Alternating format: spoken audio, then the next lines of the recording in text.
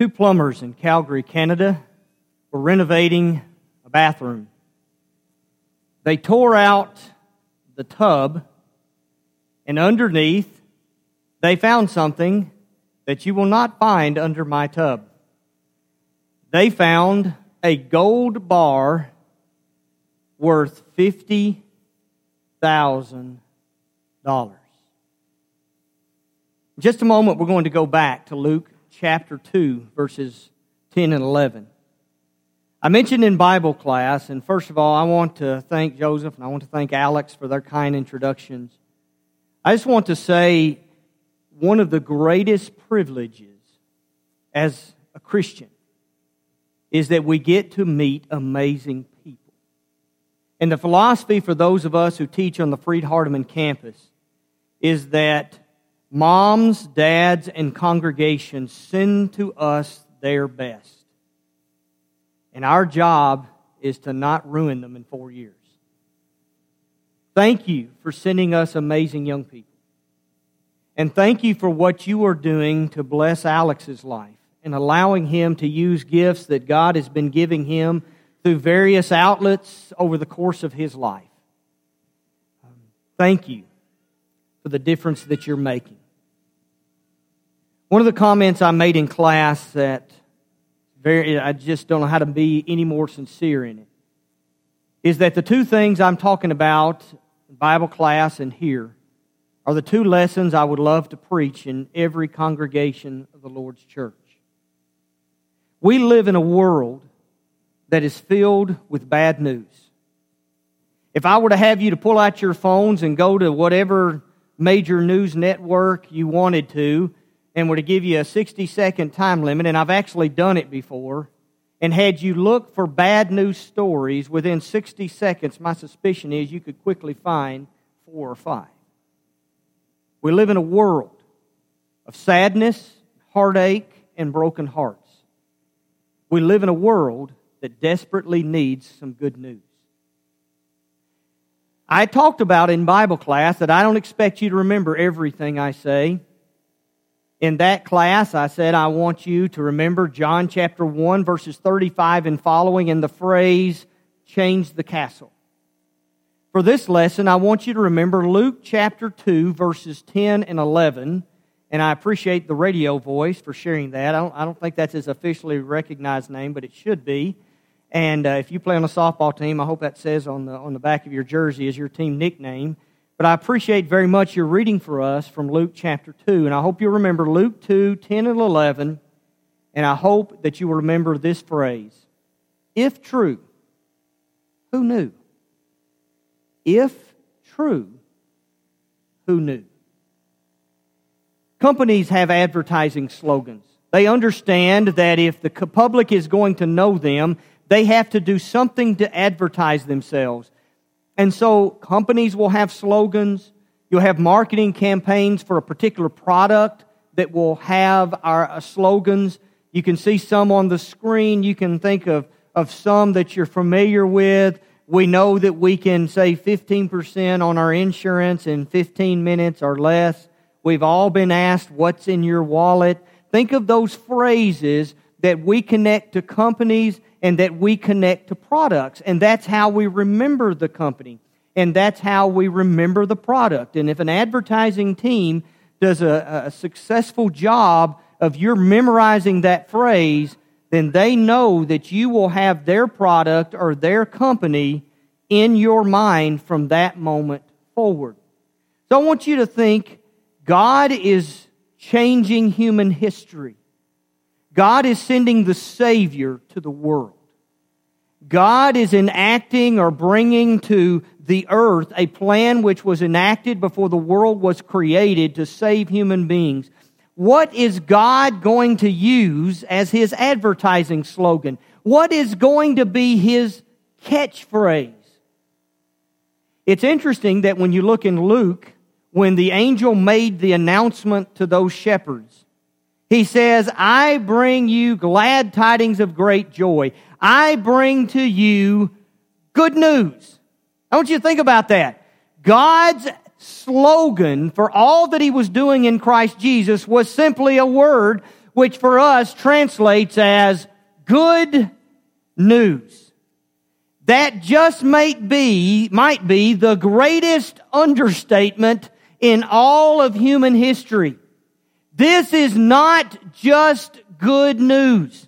This is the greatest news that the world has ever known. God's promises are being fulfilled. The Savior has come. God has come to earth. Satan can be defeated. Our sins can be forgiven. We can live for God forever in the eternal realm in that heavenly, beautiful Jerusalem.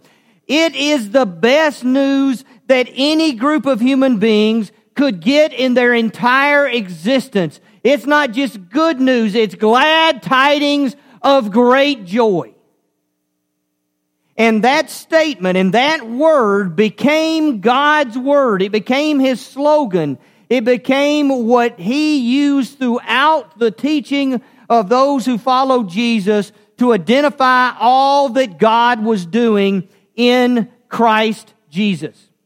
If we were to go to Luke chapter 4 and verse 18, Jesus comes to His home synagogue. They ask Him to do a scripture reading.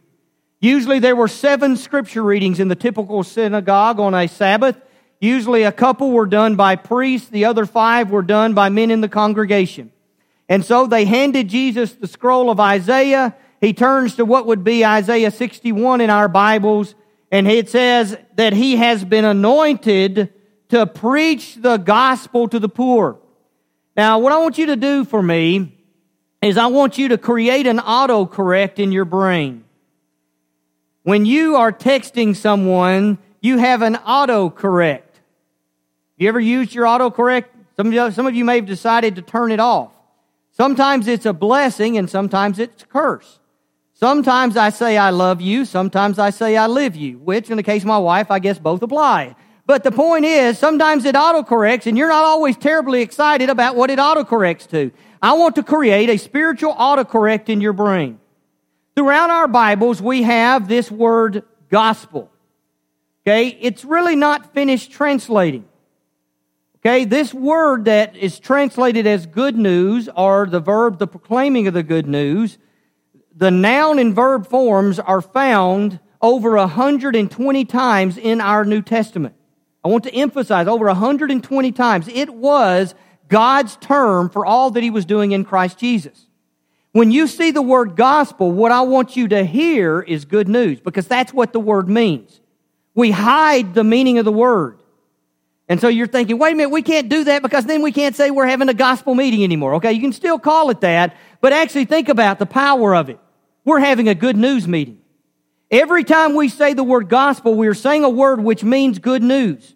And when we're using the verb form, we're using it's saying we proclaim, we share, we tell, we make known the good news. And so what he says is, I have been anointed to proclaim the good news to the poor, he says. If you look over Luke chapter 16 and verse 16, notice it says, since the time of John, the coming of John the Immerser, the gospel, what? Autocorrect. The good news of the kingdom of God has been proclaimed. The good news of how to live in the Messiah, in the Savior, as a part of God's kingdom began with the coming of John the Immerser. If we're to go to the book of Acts, if we look in Acts chapter 8, we have there, you've got a series of witnesses that are coming forward to share as witnesses to what Jesus has done in the world and in their lives to the world. You have a series of witnesses being brought to the stand to testify for Jesus. And when it's Philip's turn and it talks about what the people believed and what the people were baptized based upon, it says they believed the preaching of what? The preaching of the good news. In Acts chapter 13, on that first missionary journey, when Paul was trying to summarize the message that he and the other missionaries proclaimed, he says, we preach to you the good news. Specifically, the good news that God has fulfilled His promises. That through the prophets of the Old Testament, in fact, you can think about Luke chapter 24, where Jesus says, in essence, what was written in the law and the prophets and the writings was about Him.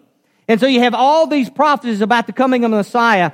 And Paul said that as we went out preaching the gospel, our message to you, and likewise his message to countless churches and communities, was that God has kept that promise. The Messiah has come, and in that Messiah we have hope. We have good news of great joy. For the first time in human history, because of the coming Jesus, we truly have hope. Without Jesus, before Jesus came, any human hope was temporary hope. It was a hope that lay in the temporary things of this world. But God said when Jesus came, it was good news. His coming was good news. When the Bible described His life, He said it was good news. When it described His preaching, it was good news. When it described the preaching of His apostles, it was good news. When it described what men like Paul said about how we're to live in Christ Jesus, he described it as good news. My question this morning is, do we believe that? Does anybody believe that what we have in Jesus is good news? That's pathetic. Does anybody believe that what we have in Jesus is good news? Okay, if I said your favorite football team just won the national championship, I'd have amens coming out the walls. I want you to think about what excites us in life. Do we really believe with all of our hearts that what we have in Jesus is not just good news, but it's the best news that we'll ever hear in our lives? Because it doesn't matter what we have. It doesn't matter what good things have happened to us. If we don't have Jesus Christ, it all dies at the doorstep of our existence. But if we have Jesus Christ, they can take everything I have, and I can in this world be abused and beaten and mistreated, but when I cross into the doorstep of eternity, I have more than the wealthiest sheik on this planet. Do we truly believe that it's good news? If true, who knew? So first of all, each of us in our own hearts have to answer the question, do I believe that I have the best news that has ever been shared with anybody? And then once we've made the decision that we believe it's good news, then we need to answer two more questions. I have two questions for us. First of all, if we believe it's good news, why don't we smile? Why don't we smile? If it's truly good news. In Acts chapter 8, we have the conversion that we can commonly refer to of the Ethiopian eunuch. You've got a man that traveled 1,000 miles to go to worship. If you thought you had to travel a little ways to get here this morning, you have nothing to complain about. He traveled from Ethiopia to Jerusalem so that he could worship with God's people. He was a eunuch, by the way, which means when he got there, he couldn't go inside. He traveled 1,000 miles to stand outside the temple and watch people go into worship. He traveled 1,000 miles to stand outside and listen while the people on the inside worshiped. That's how desperately he wanted to be as close as he could to his God. And as we think about that story of the conversion of the Ethiopian eunuch, we often emphasize things like belief, or we emphasize baptism. We emphasize that baptism is to be a baptism of believers. And we emphasize that it's immersion. We talk about how they both went down into the water. And all of those things are fine and good and appropriate. But we forget that there's more that is taught and that is lived out here. Well, I want you to notice what the text says, not only that he did to enter Christ, but I want you to notice what the text says he did when he came out of the waters in Christ. It says what?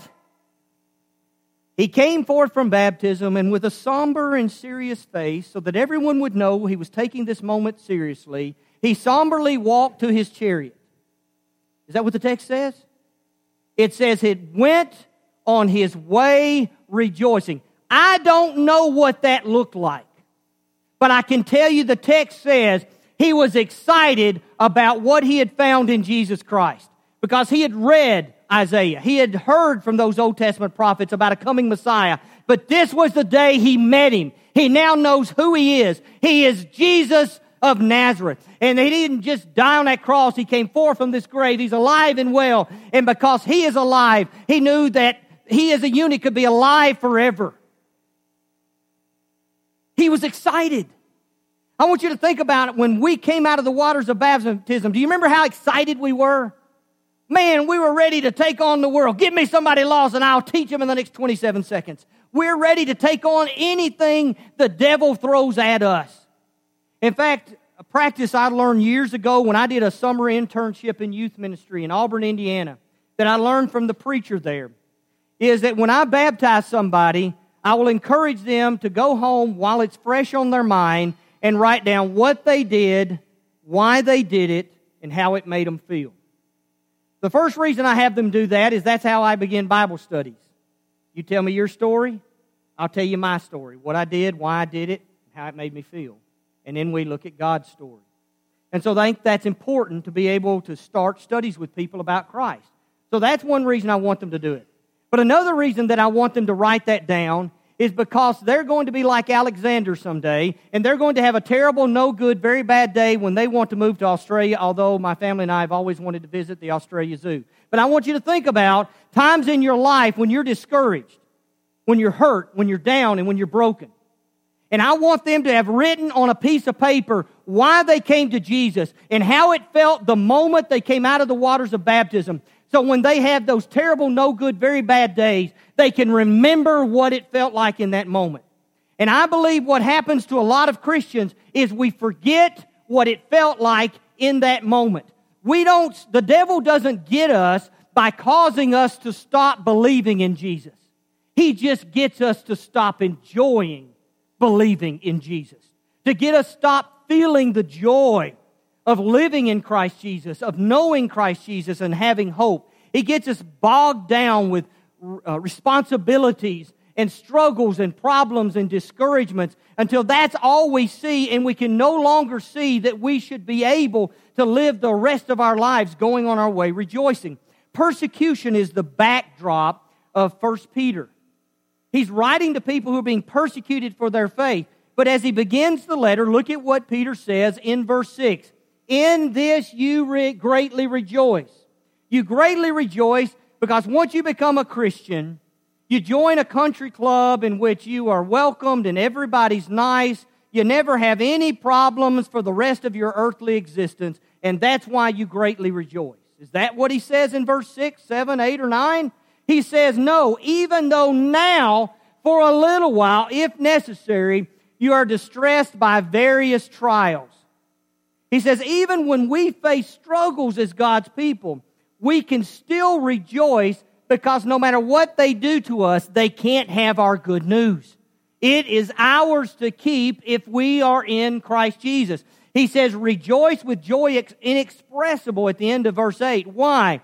Obtaining as the outcome of your faith the salvation of your souls. The Christian has the ability. I'm not saying we don't ever cry. Jesus himself wept. 3 recorded weepings of Jesus in the New Testament. So it doesn't mean we're never going to be sad and we're never going to hurt.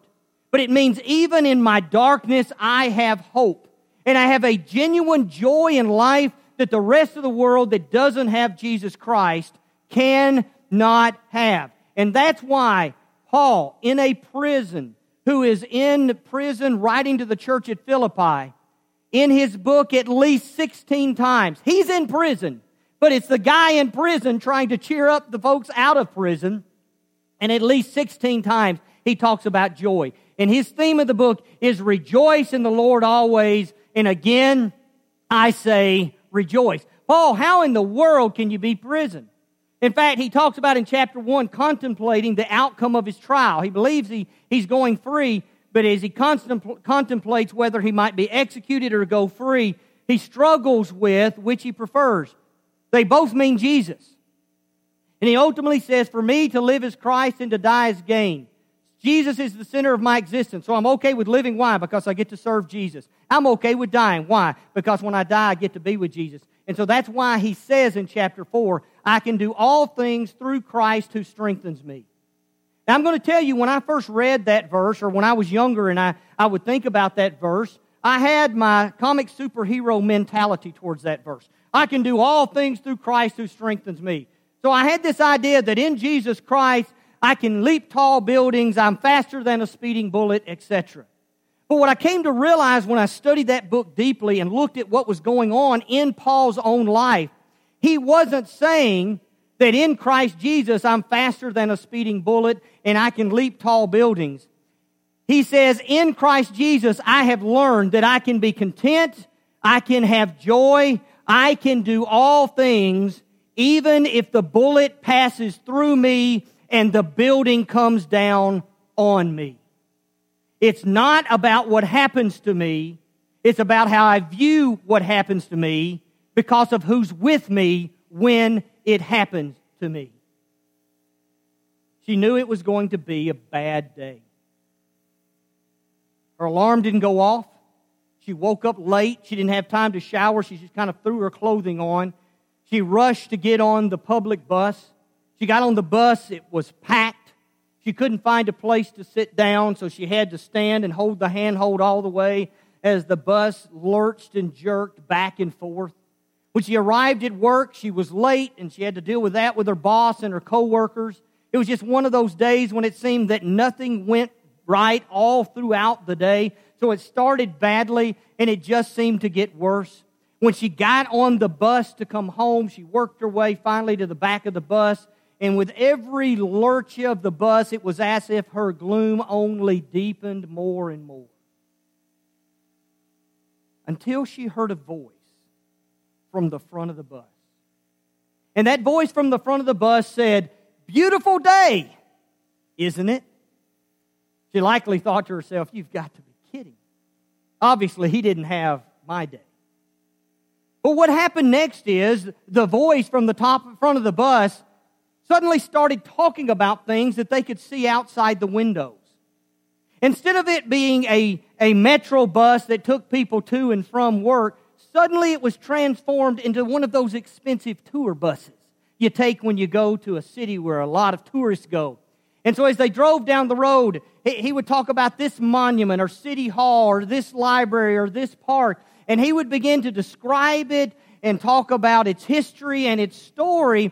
And suddenly she found herself looking out the window and noticing things that she had never noticed before. And she suddenly caught herself smiling. And she realized she felt better. And so as she began to feel better, she thought, I have got to meet this guy who just became our tour guide. And so as she got to her stop, he was still speaking in the front of the bus, so she knew he was still on. So she worked herself to the front of the bus so she could shake hands and say thank you to the man who had brightened her day. And there he sat in the front seat, wearing sunglasses and holding a long white cane. She said, "It took a blind man to help me see the beauty in the world around me." She rushed off the bus. She rushed up the steps to her apartment. She flung open the door and she shouted, "Beautiful day, isn't it?" We have Jesus Christ. And nothing they do. They took Paul's freedom. They took everything in his life. Yet in that prison cell, he said, I can rejoice. Why? Because they cannot take the only thing that matters. And that is the good news and hope we have in Jesus Christ. What is it going to take for us to quit riding along in the bus of life with sour looks on our faces? The world looks at us and they don't want Jesus because the people who are in Jesus don't seem to like it very much. If true, who knew? If it's true, why don't we smile? The second question, if true, why in the world don't we share it? In Mark chapter 16 and verse 15, Jesus wanted his apostles to preach the gospel. What's our autocorrect? Preach the good news to the world. And they did that no matter what. In Acts chapter 5, they were imprisoned and beaten. The apostles were ordered not to speak anymore in the name of Jesus. So what did they promptly do? The text tells us in verse 42, they basically started immediately doing the opposite of what they were told. Don't you talk about Jesus anymore. So what does the text say that they did in verse 42? And every day, did anybody catch that? Every day in the temple and from house to house, publicly and in personal Bible studies in people's homes, they kept right on teaching, and that word preaching, proclaiming the good news. Remember our autocorrect. Proclaiming the good news of Jesus as the Christ. In the aftermath of the death of Stephen, blood was in the water and a wholesale persecution broke out against the Lord's church. People were being dragged from their homes and dragged off to prison. Moms and dads put in prison, stoned to death for their faith in Jesus Christ. And so they promptly silenced and stopped talking about Jesus for fear of their lives. No, the text says they went everywhere proclaiming Jesus Christ because they had found something amazing, the best news they had ever known, and you simply could not stop them from talking about it. One of my favorite stories in the Bible is found in 2 Kings chapter 7. It's the story of the 4 lepers outside the city gates of Samaria. Samaria, the capital of the northern kingdom, you may remember that after the death of Solomon, the kingdom was ripped apart, and Rehoboam got part of the kingdom, and Jeroboam got part of the kingdom. The northern kingdom had, for much of its existence, its capital in Samaria. And so it was that the capital city was attacked and surrounded by the army of Aram, the army of Syria. The city was under siege so long the people were starving to death. The people were starving to death so long that they had begun to eat each other's children. Now I want you to get the picture of what's going on in this story. You have 4 men who are beggars at the city gates. These leprous men, once they are declared by the priests to be leprous, and there were many skin diseases that fell under the category of leprosy. Some were non-deadly. Its worst form was lethal.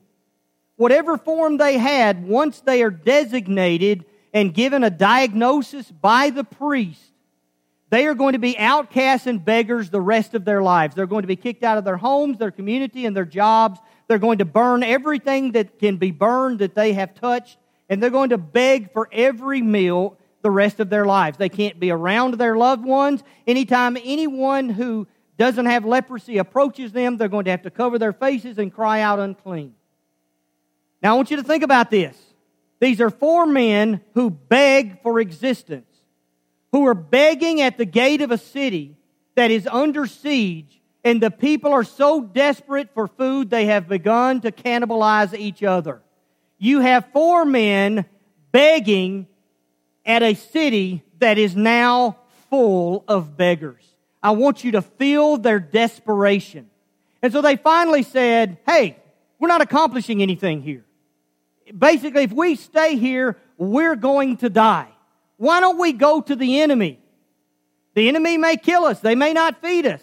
Or they may feed us. But basically, as I put myself in their sandals, I find themselves thinking, we're not going to be any worse off no matter what reaction we get from the enemy.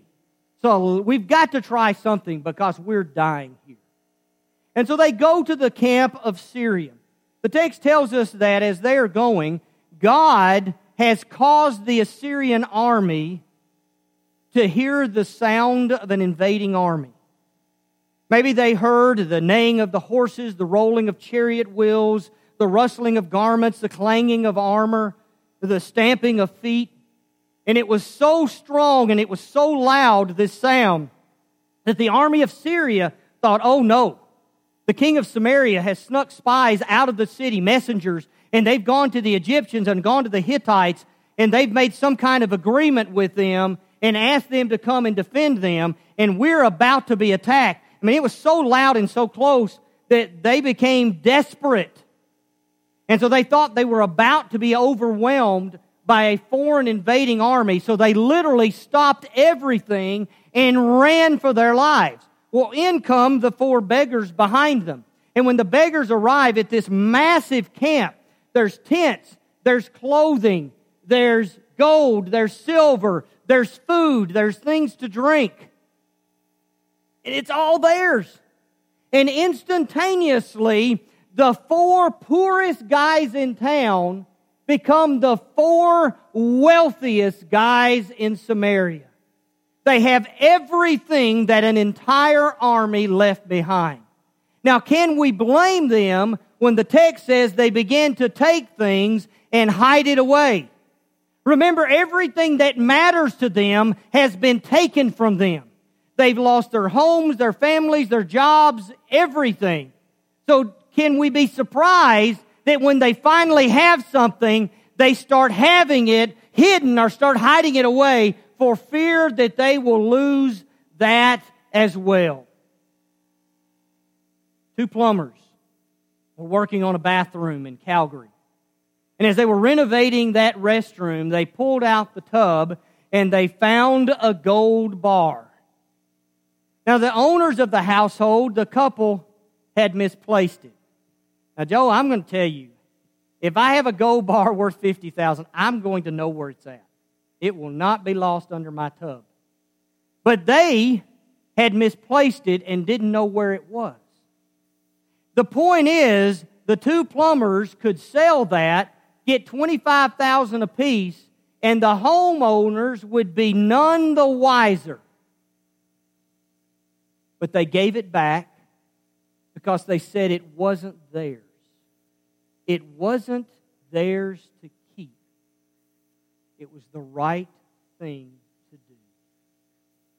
The lepers came to the exact same conclusion. The text tells us they said, "This is a day of what? This is a day of,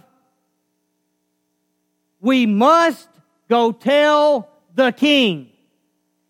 It is not enough that we have found food and sustenance, but there's a city of people that are starving to death. It is not right for us to keep what we have found to ourselves. We must go tell the king. Today, we focus on, if true, who knew? We have a world filled with people that are overwhelmed with bad news. I want you to think about the protest and the counter-protest and the guy in a Dodge Challenger that plowed through the crowd, killed a lady, injured at least 19 others. There was a police helicopter monitoring the 2 groups as they were interacting with each other. That helicopter crashed. 2 policemen died. That's just 2 stories from one place in the United States on one day. All of you have written your own misery headlines.